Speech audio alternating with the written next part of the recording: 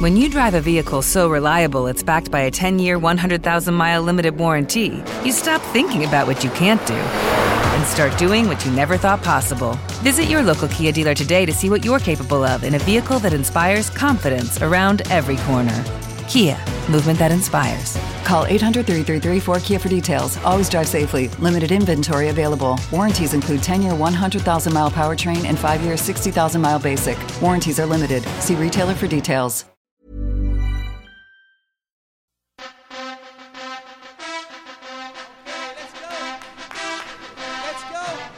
This is the sound of a boxing club near the bottom of the Dublin Mountains. Nothing remarkable about that. There are hundreds of clubs across the country. This one is different, because it's a boxing class for children with autism. I know Reginald, if that's his name, is a boxing teacher, and I know that he's okay at it. Almost as extraordinary as the club itself is the person who runs it. He's a guy called Reg Byrne, and Reg has faced some serious disadvantage in his life. It is a very, very challenging disability, and I see the challenges all too often. But he still stands here today doing this work, and it's because he believes in the transformative power of sport, especially his beloved boxing. Over the years, it has saved many a person, absolutely has, without doubt. I should know because Reg took me from a tough spot in my life to a global achievement I thought could never happen. My name is Megan Byrne, and I know this guy quite well. He's my dad. And if you'll bear with me, I'd like to tell you his story, because I think you just might find it as extraordinary as I do.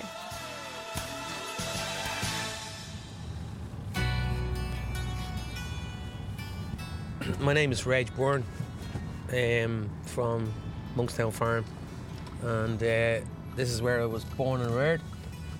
And that's actually my house there. On the right hand side there, that is St Patrick's Crescent, Monkstown Farm. And I was born to my mother, who was Nuala Mooney, before marriage, and my dad's name is Kevin Byrne, who just lived around the corner from her. And when I was born, I was born with a condition called spina bifida. And at the time I was born, it was obviously a shock to my mother and a shock to my father. And as a young man growing up, I kind of knew I was always slightly different, because I kind of walked slightly different than most people. And as a child, you kind of pick up on these things. Monkstown Farm is a small community in South Dublin.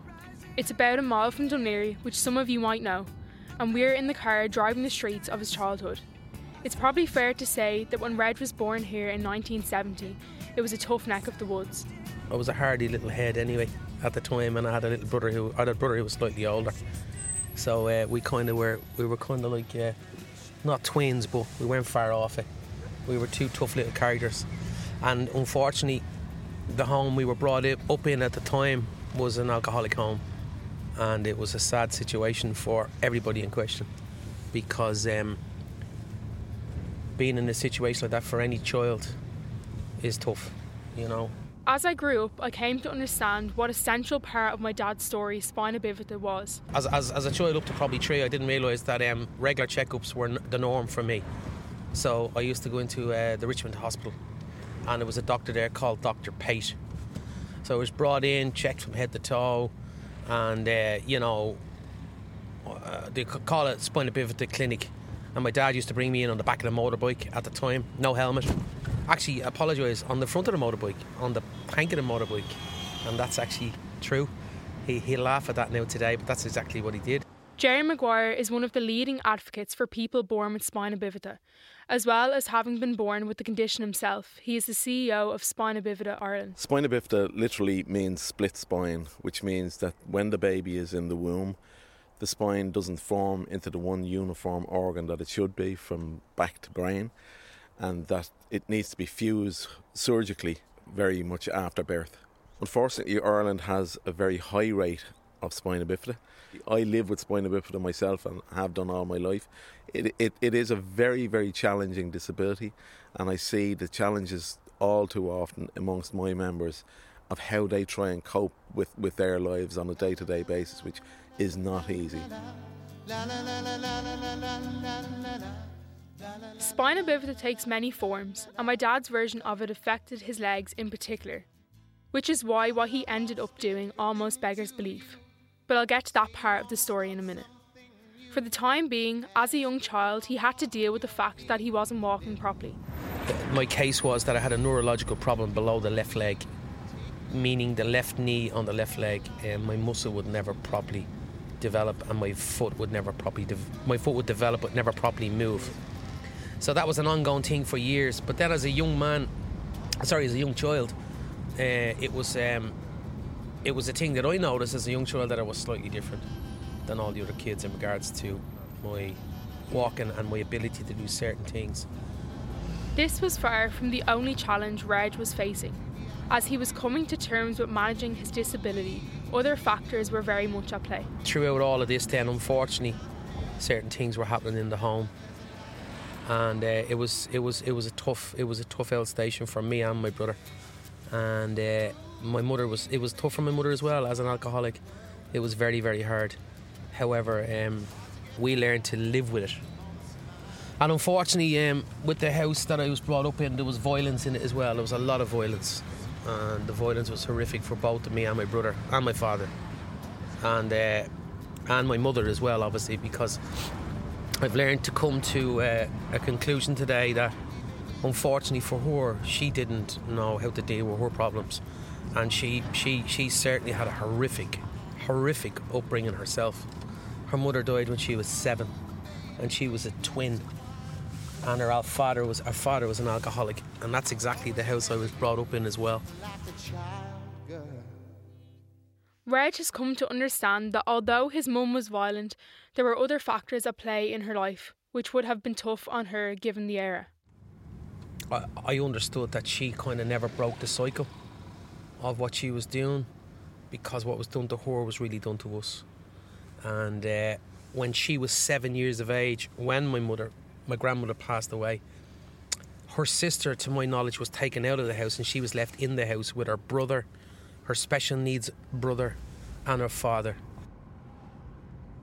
She married my dad in her earlier years. I think she was 19 or 20 when she married my dad, and my mother was gay as well, and she knew she was gay when she was getting married to my dad, which was a tough one for her, a really tough one.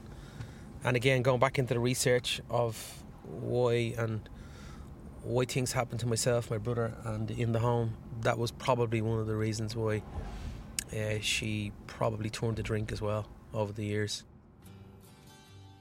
Reg also had to deal with the knowledge that, because this was the 1970s and spina bifida was so badly understood at the time, his mum wanted to walk away.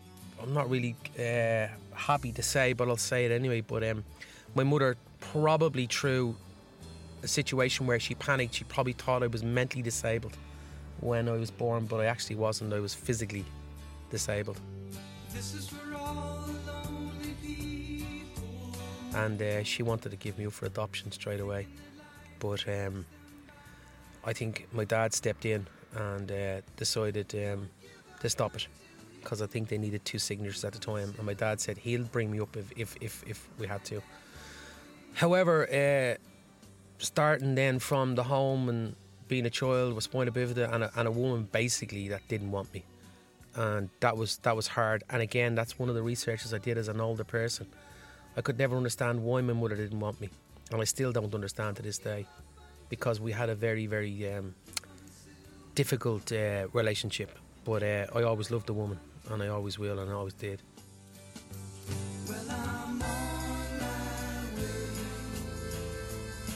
The stories of what happened inside his home are hard for Dad to tell and me to listen to, but I think they are important to hear, not just by me, but so many others who are in situations like this.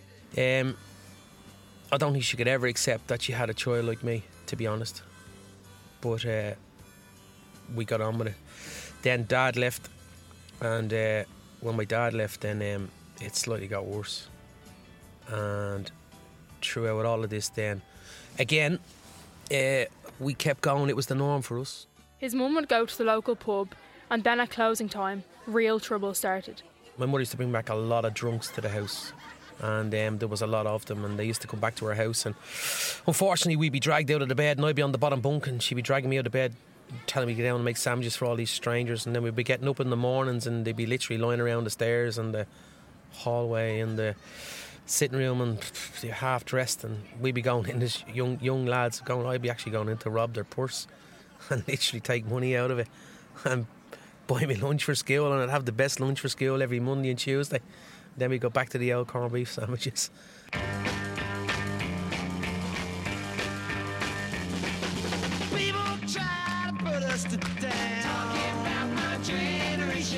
What I love about Dad is that in the middle of all this, he can still have a laugh about what was happening at the time.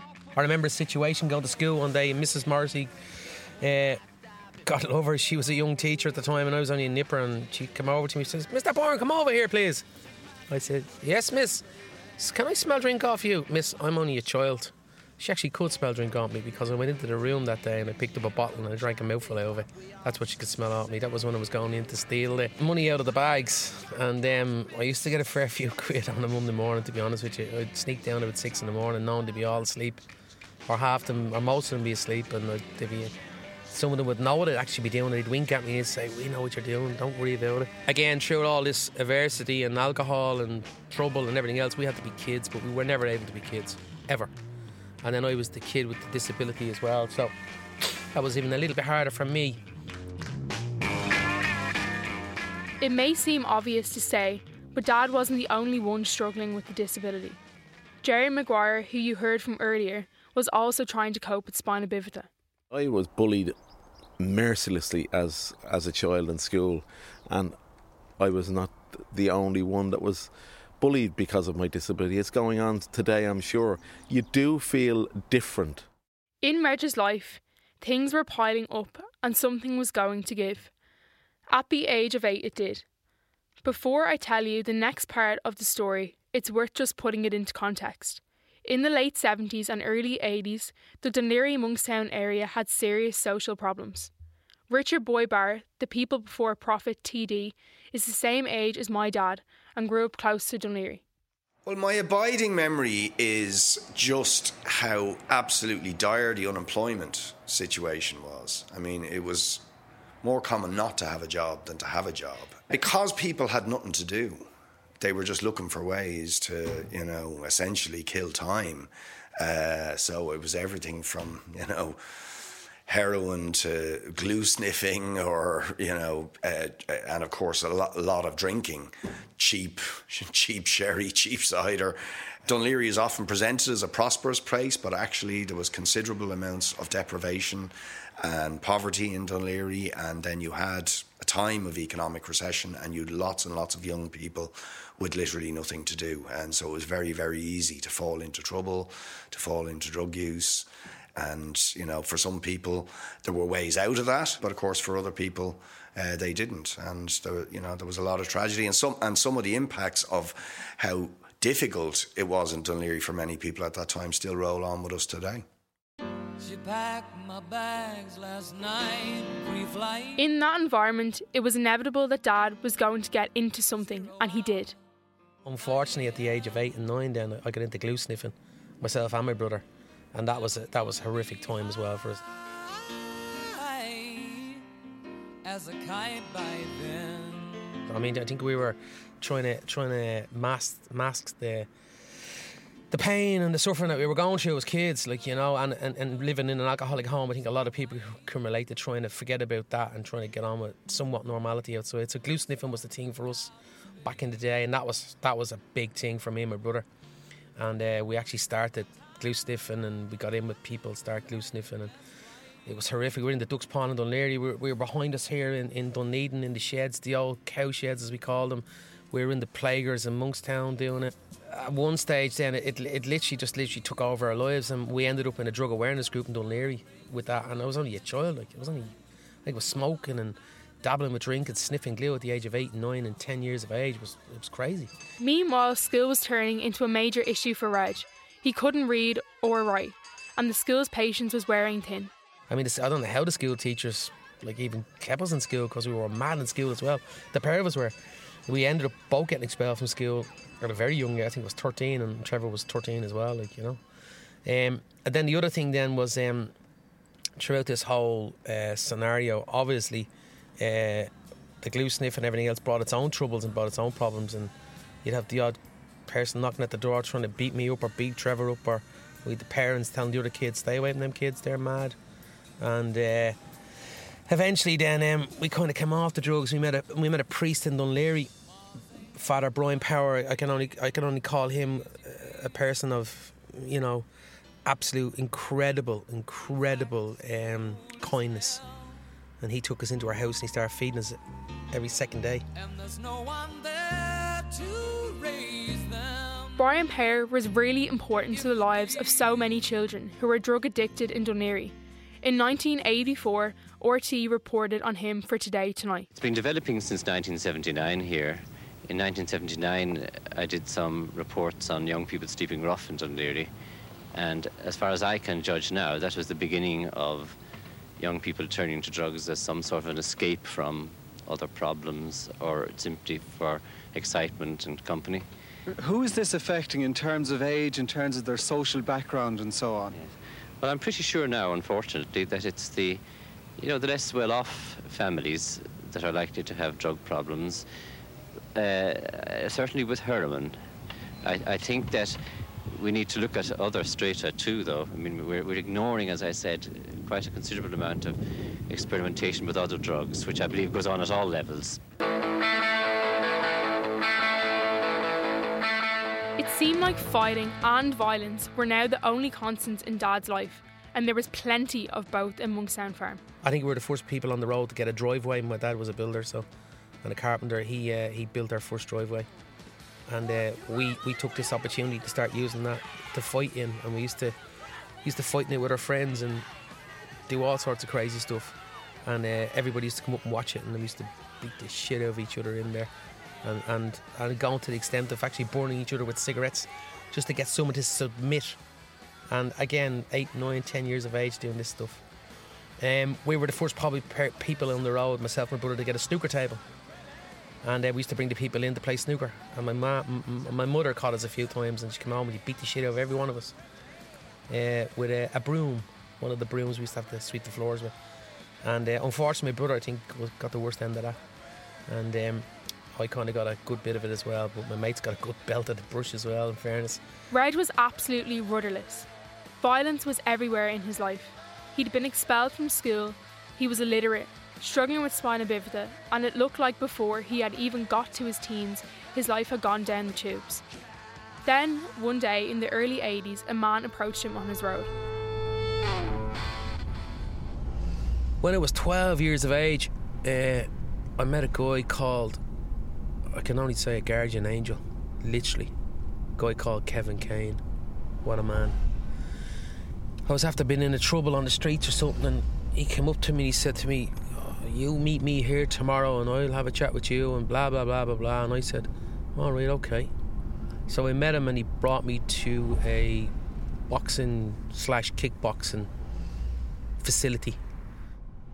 It's hard to describe the impact Kevin Kane had on my dad.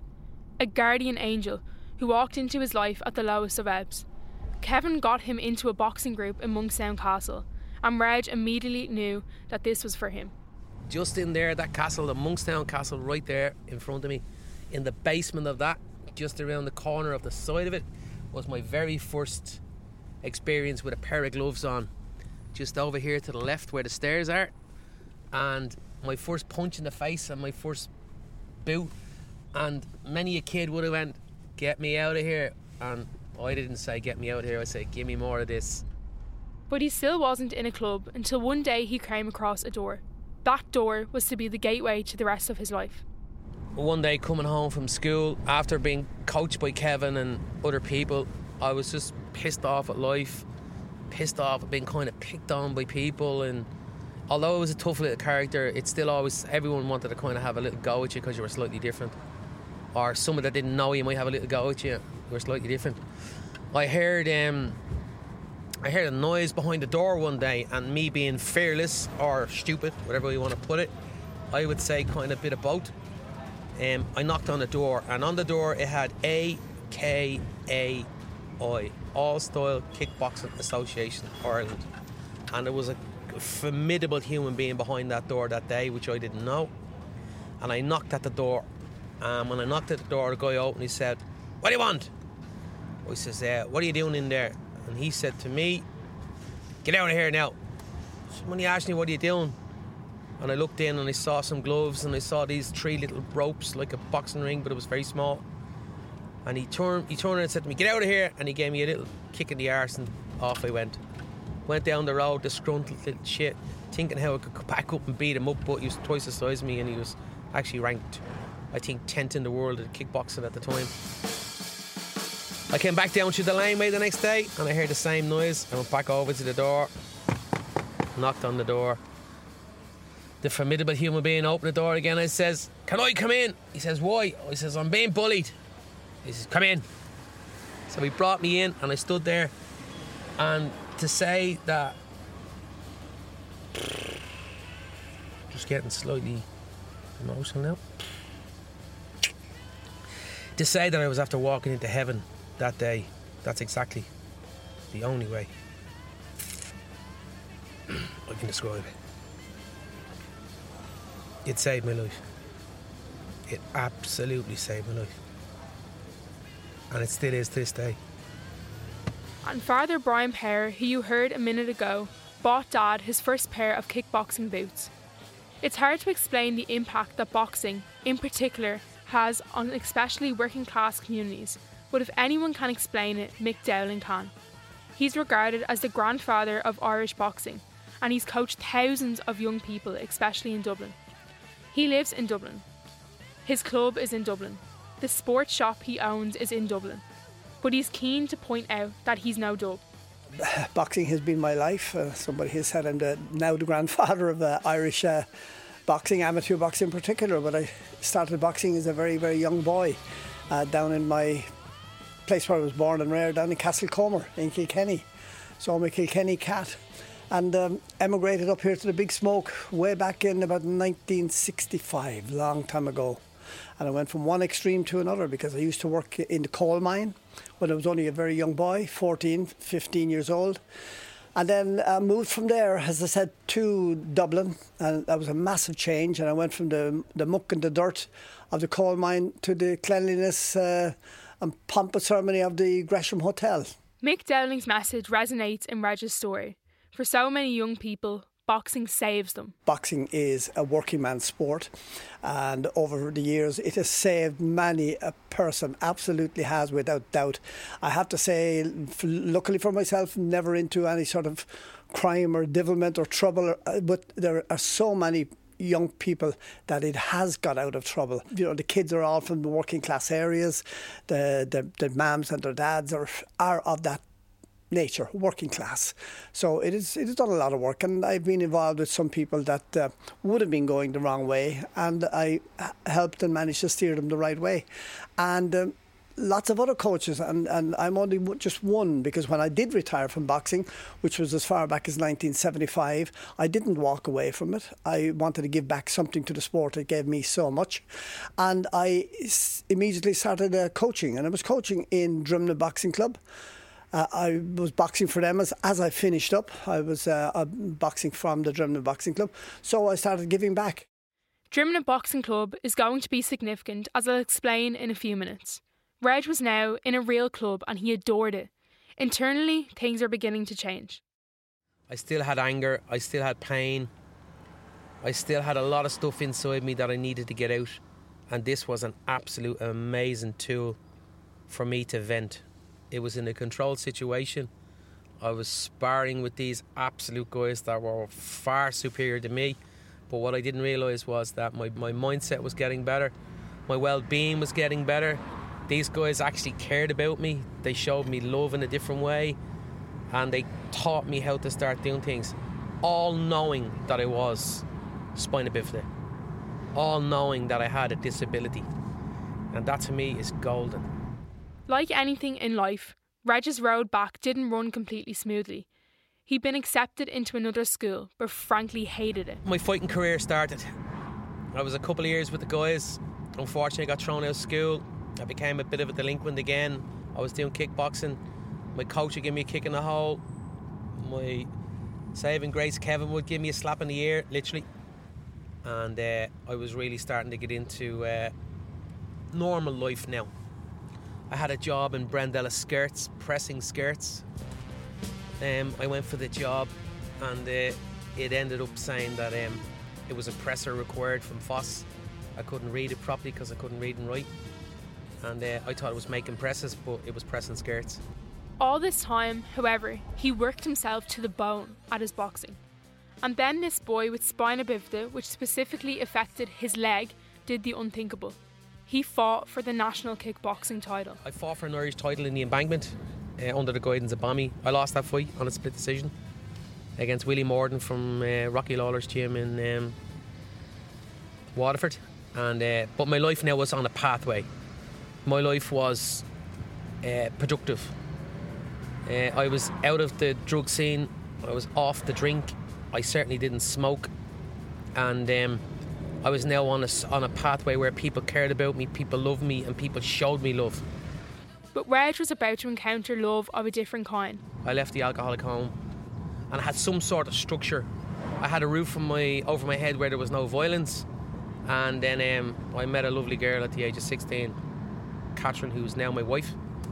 And they were together over 36 years now. When Reg met my mum, they didn't hang around in getting on with this new life. Things changed. This girl came into my life and she was just incredible. And so within a couple of weeks, ironically, we ended up moving into a flat together, a bedsit in Mulgrave Street, actually across the road from Cyril Cusack, the famous actor. And it was a bit bizarre because I had to lie about my age to the landlord. His name was Russell Jolly, and at the time I was kind of mature looking for my age. And myself and the girlfriend went down, and he asked for a deposit. And at the time I was working in Brendella Skirts, and Catherine was working in Anco in York Road, and she was just after getting a job in the cake shop in Partick Street. So she was earning £40 a week and I was earning £54 a week, and the flat was £34 a week. And we had a look at it and we moved in, I think, within 2 or 3 days. And that's when life really started to kick in. With the drugs, the alcohol, the violence, and of course his spina bifida, it's easy to forget that he was carrying another major disadvantage with him. He was illiterate. When I left school, well, I didn't leave school, I was asked to leave school, as I said before. I was absolutely a little shit in school, to be honest with you, and I don't know how they put up with me. But when I left, I was completely illiterate, couldn't read, couldn't write. I was practically okay with probably a bit of carpentry, a bit of steelwork and metalwork, as they called it back then. You know, I wasn't bad with the old hands, with the kickboxing and the bit of boxing I was doing, but I was pretty handy at fighting because I was an angry little shit. Illiteracy just was totally bizarre. But things started to change. When I basically got the job in Jeeves Dry Cleaners. I strategically met a guy called Adrian Byrne, who isn't a family member and is not a relation. And he was doing one thing in the business and I was doing the other thing. And what happened was we merged with thought process, basically. And he was kind of half educated where I wasn't. We started saving in the post office. And from there, I got another job I was going back to moonlight in Brendella Skirts at night time. And I was moonlighting, meaning I was working at night time with them and I was working in the daytime, and I started saving. And I started saving really, really hard from the flat. Myself and Catherine started saving. And we were in a situation where, you know, we hadn't got much, but what we had, we really, really, really looked after. Dad downplays the challenges illiteracy faced him with, but when you can't read a form, let alone fill it out, life becomes so much more difficult. With the insecurity of not being able to read or write, and the insecurities of not having a proper home over your, or roof over your head, we'll call it, it was very, very, very difficult, and it was daunting. It was daunting at times. But of course, buying a house means filling out forms, lots of them. But Reg was honest about his literacy, and yet again, the kindness of strangers came to his aid. So at the age of about 19, just over the age of 19, I I actually nearly closed the account with £10,000 in it from the couple of jobs that I was working with. And at the time, that was a big amount of money. So I went to Alan Foster then in the EBS Building Society. And I said to Alan, I want to buy a house. And he said, yeah, no problem. I said, what are you looking at? I said, I'm looking at a couple in Ballybrack. He says, off you go and pick one. So I literally went off and went and I picked one.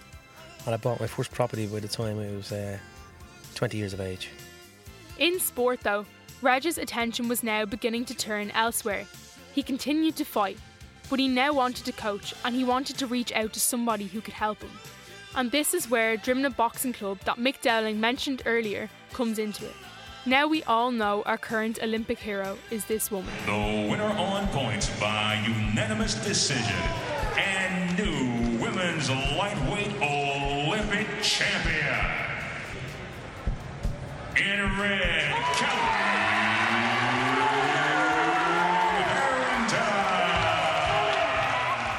But there was another champion back in Dad's day 30 years ago. Michael Carruth is the champion of the Olympic Games.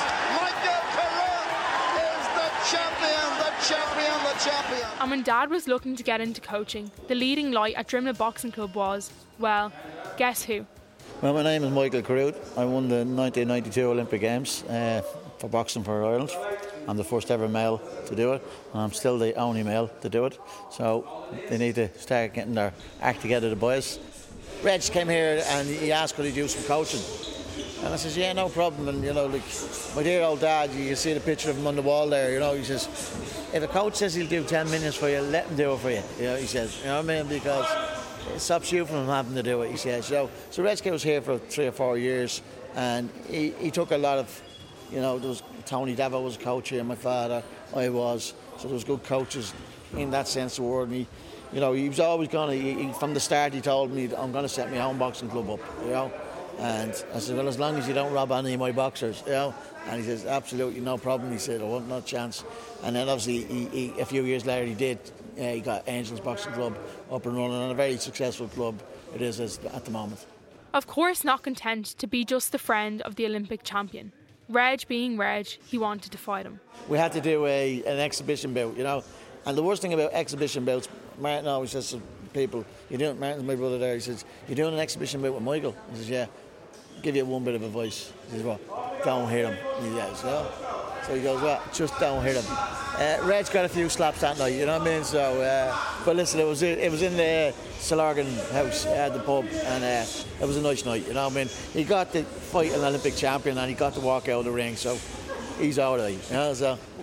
Michael Carruth is aware of Dad's story, and I think respects him for it. He says he got a second chance and took it from a bad part of his life. You know, that can happen, you know what I mean? Like, you know, all of a sudden you fall in with the wrong crowd, you know. It's not mean you're as bad as them, you know what I mean? But you're associated to that. And, you know, listen, it's one of those types of to-dos, you know. We've been very lucky in this club that it has never affected us, you know what I mean? It's affected him, he came through it, and he's gone the right way, you know what I mean? He's worked it that to his advantage, you know, that it's not part of his life anymore. I opened up my own kickboxing club in a prefab, and it was brilliant. It was my first time as a coach. Coaching changed Dad's life. It gave him a level of satisfaction he never thought he could get. But what really impassioned him was an experience he had one day with a man called Martin Cousins. Where I was accepted in clubs years ago was by Martin Cousins, my mentor and coach. I went down to Dunmore House in Glenageary one day to Martin, and he was coaching some Down syndrome kids, and I went, oh my God, this is absolutely incredible. I cannot believe what I'm looking at here. And then Martin asked me to do a class. I did a couple of classes for Martin, and then Martin came back and Martin started resuming the classes. So I decided to open up a part of the Angels boxing / powerlifting family to autistic children. And that was about 4.5-5 years ago. And we're still doing the class today. Around this time, personal tragedy hit Dad when news of his mum came through to him. It's even hard even talking about it now, because she's gone now 5 years, and unfortunately she was taken from us from her addiction. She fell down the stairs and she died 11 days later in Vincent's Hospital from her injuries, which was horrific. But something about coaching people with disability was beginning to give him a deeper understanding of what he could give to people's lives. I had a phone call one day from a woman who heard that I coach people with needs or special needs, and I'll never forget it. Her name was Phil. And she rang me one day. She said, "Hi, is this Reg?" I said, "Yeah." She said, "Listen, my son Connor would like to do some training." I said, "Yeah, no problem." And she said, "He's very enthusiastic and we only live around the corner. And would it be okay?" And I said, "Yeah, why wouldn't it be?" "Well, he's got Down syndrome." And I said, "And? What's that all about?" And that's no problem. Bring him around. Let's have a chat with him. Let's get him off. Let's get him started. So that's 5 years ago nearly now. And Connor is a powerlifter with us. And Connor's done competition with us, and he's one of the lads, and he goes to Chris's party with us, and he's an incredible young man, and that's a young Down syndrome kid.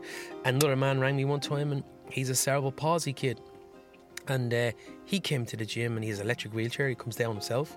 The guys lift him up the stairs, they lift him down the stairs, and they put him on the mats with Leo, our jiu-jitsu guy, and he does jiu-jitsu.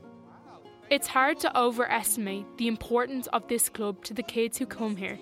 And when you talk to the kids and their parents, they certainly let you know about it. When Reg stands behind the punching bag and I have to punch the punching bag while he's behind it, that was kind of fun, I guess.